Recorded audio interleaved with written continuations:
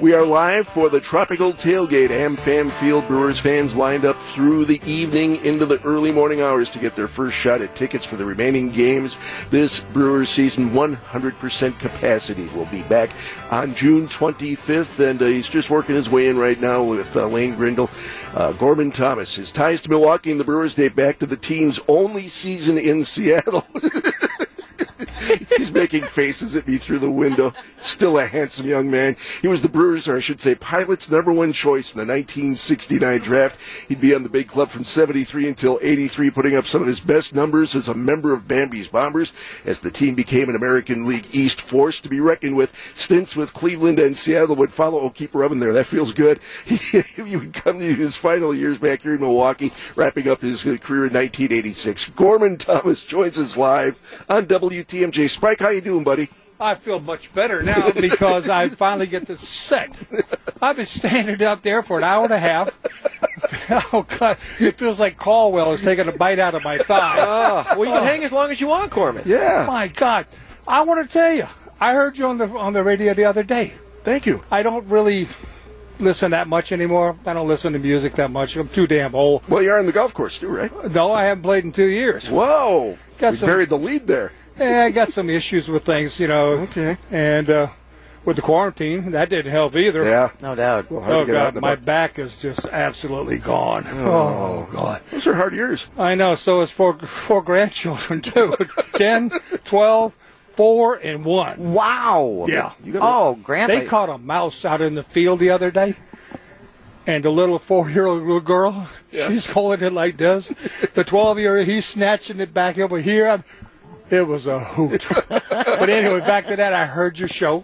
I didn't realize I had the proper channel. You stumbled on us. I did, and I just pulled over on the side of the road and started laughing. At me? Well, yeah, you go back to, 46, 47 after that? Yeah. Black and white TV. There you go, yeah. Okay. Yeah, the Flintstones were still chiseling out there, right? God. You know my close friend Brian D. You know my other friend Jay Matnair. I have not friends. had the pleasure. If I did, I forgot about it. That happens at our age. Oh, I was telling stories this morning. Was it Jack Baker? Yeah. Is that his last name? Yeah. So I couldn't remember the last name. With you around, I got it. And you and Rice?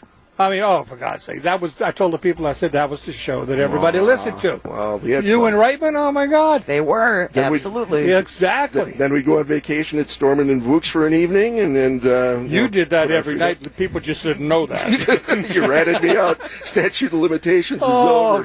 So, Gorman, have you had the chance to chat with any fans while you're trying to find places to sit this morning? What's the feel like out there from the fans? Oh, you mean as far as the seat inside the stadium? Absolutely. I have not personally been inside this year. Well, what about outside this morning at the tailgate I asked here? one guy, I said, well, what you looking for today? He says, I heard they had free donuts there. Yeah, they do. Yeah, and on the box it says, I'm going to have to say it, it's Grebe? Greebies. Grebe, okay.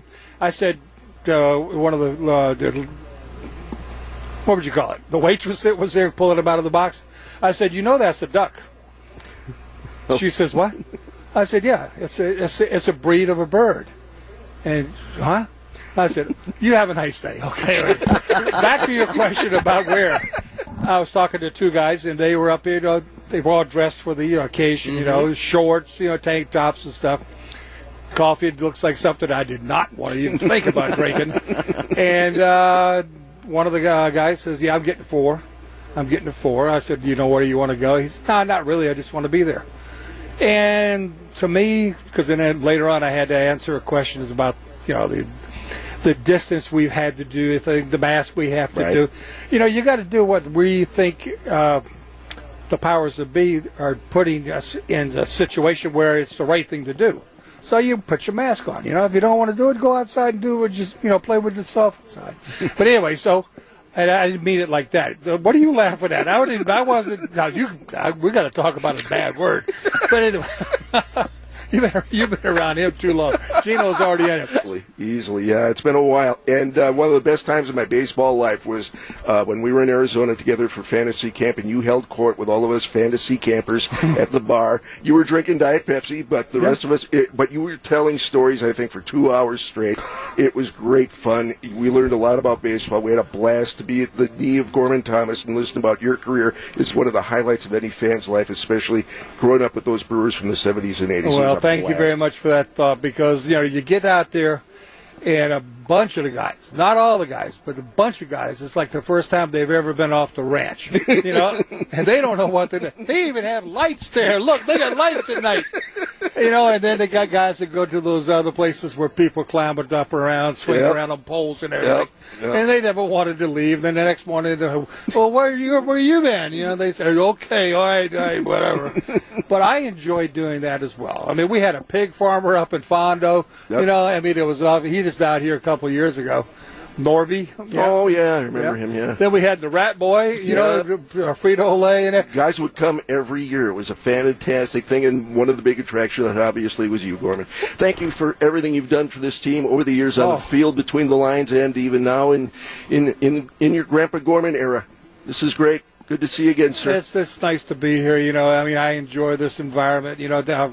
By the time I get home, I still haven't got it out of my blood, because I'm here right now today, and I can smell it. If they ever come up with a cologne that smells like pine tar, I'm all over it. There's your next venture. There's your next venture. So can I tell you one thing before we get off? Sure. Okay.